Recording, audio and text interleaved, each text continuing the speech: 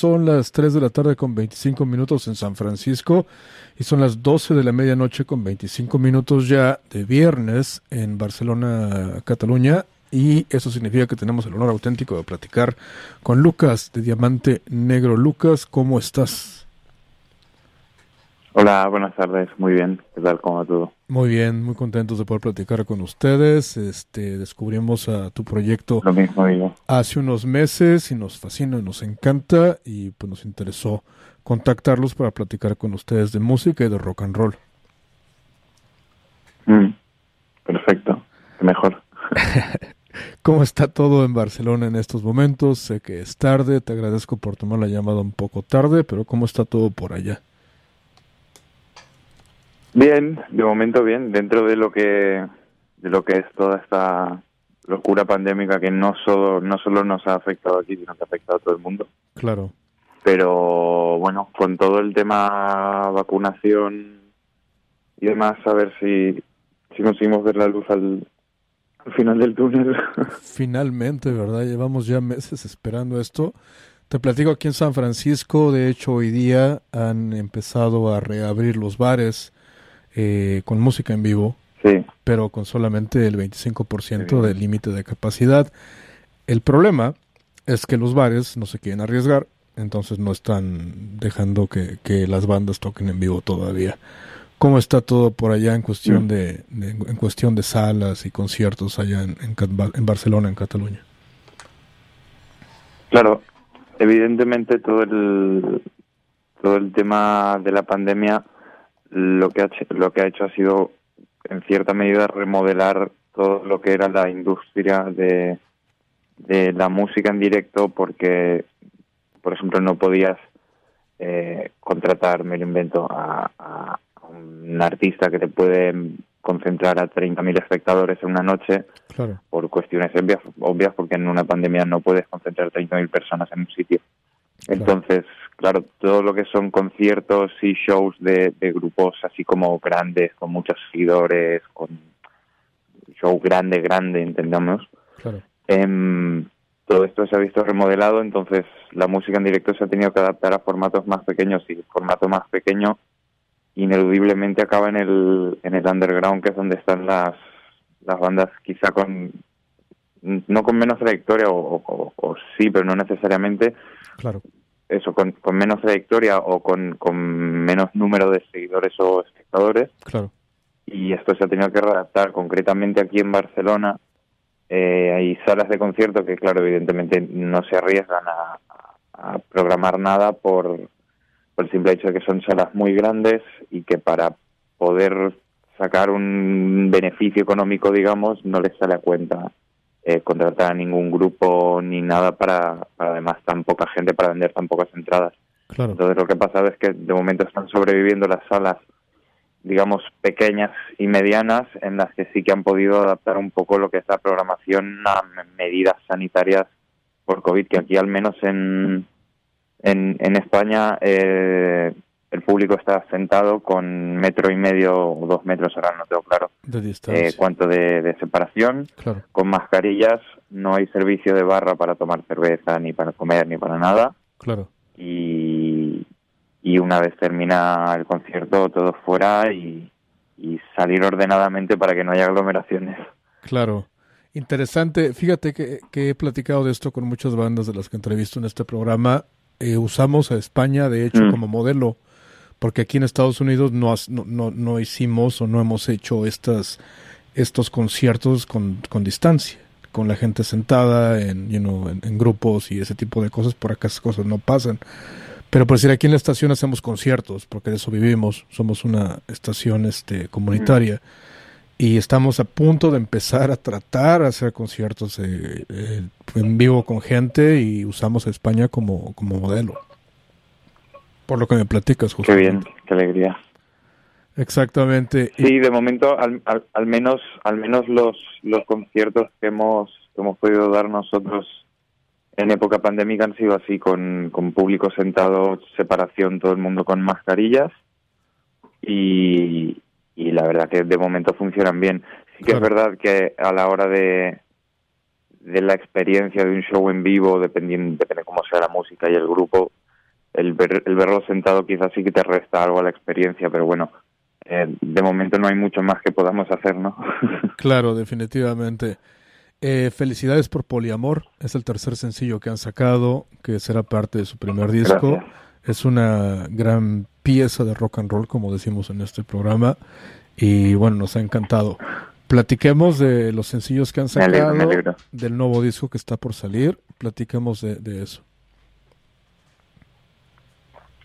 Pues de momento han visto a la luz 3 singles. El primero salió en diciembre, que es Futuro Incierto.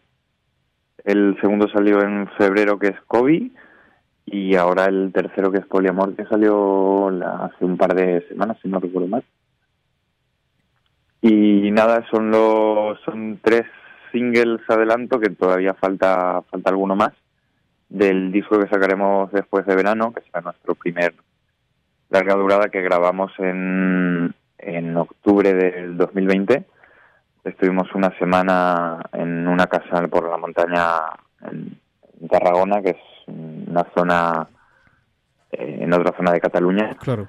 Y nada, autoproducido, evidentemente composiciones nuestras, arreglos nuestros, es todo hecho por nosotros. Así que nada, tenemos muchísimas ganas de que vea la luz, porque también, claro, todo el proceso de mezcla y todo lo que es la preparación del disco, si es autoproducido, claro, acabas con las canciones escuchadas y requete escuchadas. Claro. Y llega un punto que dices, bueno, ¿cuándo va a ver la luz este disco? Pues ya no lo aguanto más. Tiene no quiero que salir. escucharlo más. Ni una vez más. Exacto, y tienen una idea más o menos para cuándo saldrá el disco completo. Pues la idea que se estaba barajando era para septiembre-octubre. Perfecto. Excelente. ¿Cuántas Principalmente, canciones? a ver si después, claro, con tiempos de fabricación de vinilos y demás, a ver que no haya contratiempos, pero bueno, Claro. La idea sería para justo después de verano. Excelente. ¿Cuántas canciones esperamos en ese disco? No sé cuánto estoy autorizado a decir, pero bueno, yo voy a hablar bastante porque no hay nadie ahora mismo que me pueda limitar. Exacto. Así que el disco se compone, si no recuerdo mal, de 15 canciones y un hidden track. Oh, increíble. El Perfecto. hidden track estará solo en versión vinilo. Claro. Y nada, realmente son 15 canciones, pero la duración es de media horita, o sea que es un disco bastante directo y sincero, la verdad. Claro, rápido y conciso, como nos gusta el rock and roll, exactamente. Pues bueno, ¿cómo platiquemos de la historia de la banda? ¿Desde cuándo comenzó este proyecto? ¿De quién fue la idea? Y pues bueno, platiquemos de eso primero. El proyecto nació más o menos en enero de 2018. Vale. Yo conocí a Benoit del grupo de amigos. Claro. Y él siempre había tenido la inquietud esta de tener su grupo con el que cantar en castellano.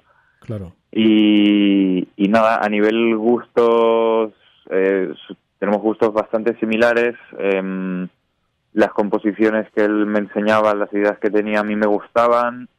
Y nada, empezamos a tocar juntos, sin batería, sin nada, por probar a ver qué tal. A ver qué salía. Y estuvimos al principio con un batería profesional, Sebastián, un amigo nuestro, que guitarra también de otro grupo que recomiendo muchísimo, Bruises.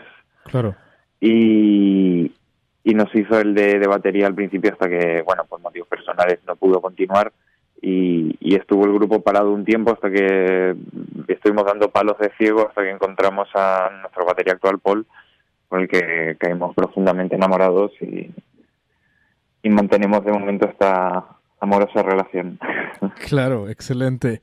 Y hasta el día de hoy. Perfecto. Te iba a preguntar, a mí nos gusta mucho la escena musical de Barcelona. Pantocrator, Medalla, Mujeres. Te quería pedir un favor. Hablaste del underground hace unos minutos y me recomendaste a una banda hace ocupase segundos. ¿Qué bandas de la escena de Barcelona, del underground, me puedes recomendar que no sea muy conocida? De aquí de Barcelona te puedo recomendar, sin ir más lejos, Grises. Vale. Es una banda que a mí personalmente me gusta mucho. Claro. Una banda ya extinta también, pero que en su momento fue, aquí en el underground fueron, al menos para mí, fueron de lo mejor. Grums, Grums. Okay. Y bueno, después tenemos también a Zephyr Bones, Medalla, Pantocrator, Saavedra también. Saavedra. No sé, hay una muy buena escena y hay muy buen ambiente. ¿Y mucho colegio? ¿Qué tanto ha afectado este asunto de la pandemia a esta escena underground? Por decir, me platicabas hace minutos. Claro, a ver, dime. Muchísimo, porque tanto esta escena como cualquier escena underground no se mueve por un Staples Center o por ningún tipo de emplazamientos que sean de muchísima capacidad. Entonces sobreviven por y para las salas pequeñas, igual que las salas pequeñas sobreviven por y para los grupos del underground.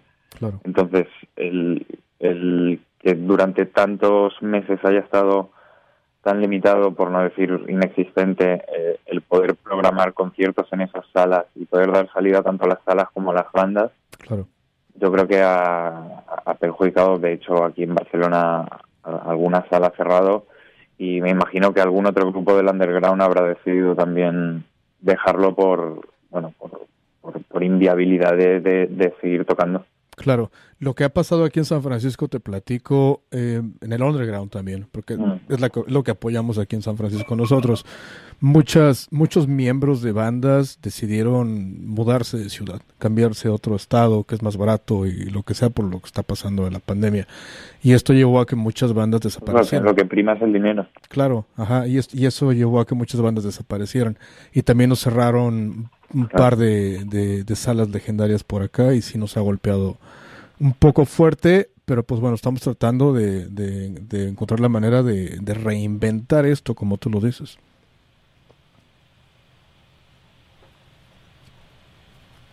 ¿Cómo, perdón? Creo que estamos intentando reinventar esta escena del underground aquí en San Francisco, no tenemos de otra. No, claro, es que es lo que comentábamos antes, que si con este cambio de paradigma de que no puedes juntar a mucha gente y tienen que ser públicos pequeños, claro, por algún lugar tienes que reinventar y tienes que hacer algo para volver a hacer atractivo este mundo underground al que, como bien decías antes, hay salas que aún no se están atreviendo a programar. Exacto. Pero como dice Neil Young, rock and roll will never die. Al fin y al cabo, ¿no? El rock and roll nunca va a morir. De alguna manera seguirá vivo. A la hierba nunca muere, que dicen. Exactamente. Pues bueno, Lucas, te agradezco mucho el tiempo que te has tomado para hacer esta entrevista. ¿Para cuándo el siguiente sencillo? Nada, muchísimas gracias a ti por contactarnos. ¿Para cuándo el nuevo sencillo de Diamante Negro antes de que salga? ¿Cuántos sencillos más vendrán antes de que salga el disco nuevo?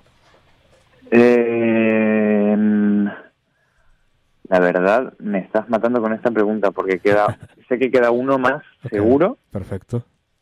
Pero estoy dudando si quedan uno o dos más, así que no sabría concretarte. Uno seguro. Venga, nos lo mandas si quieres. Aquí uno seguro y puede que haya alguna sorpresa durante el verano. Excelente, te digo, nos los mandas y aquí les hacemos premiere aquí en Estados Unidos. Será un honor. Estupendo, lo tendremos en cuenta. Venga, Lucas, un abrazo hasta Barcelona y espero que cuando termine este asunto del COVID y las cosas mejores y vengan a San Francisco, porque lo van a hacer, nos podamos encontrar aquí en persona en la estación en KXSF. Igualmente, muchísimas gracias. Un abrazo para San Francisco y a todos los oyentes hispanos y eso, a ver si después de toda esta pesadilla aún podemos encontrarnos en persona y tomar un café y hacer esta entrevista en persona. Excelente, unas cañas que caerían bien por acá. Un abrazo, Lucas. Exacto. Venga, voy a tocar Poliamor para celebrar esta entrevista y espero que tengas una maravillosa noche allá en Barcelona. Igualmente, muchas gracias. Venga, abrazos. Gracias.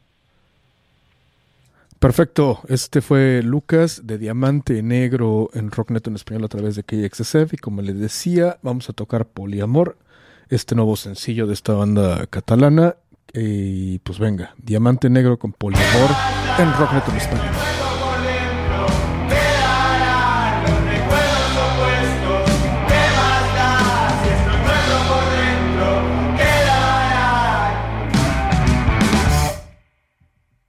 Me da asco pensar en otra que no seas tú. Está claro que no supe abrir la relación, superarlo bajo única condición. No era tanto, pero ni eso supe yo hacer.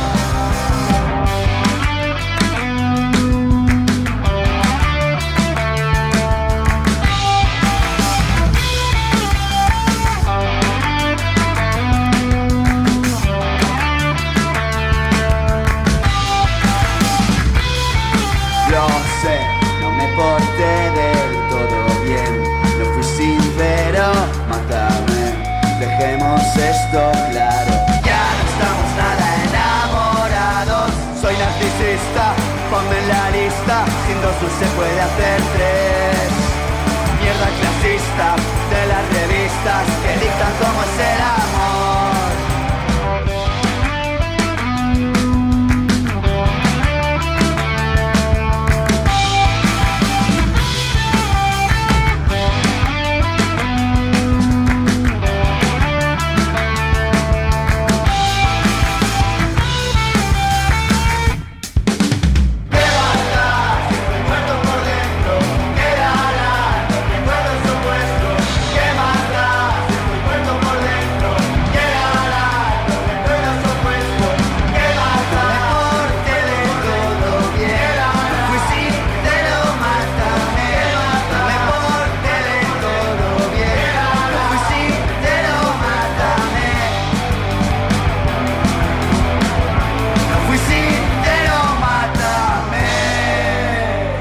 Esto fue Diamante Negro con Poliamor en Rocknet en español a través de KXSF.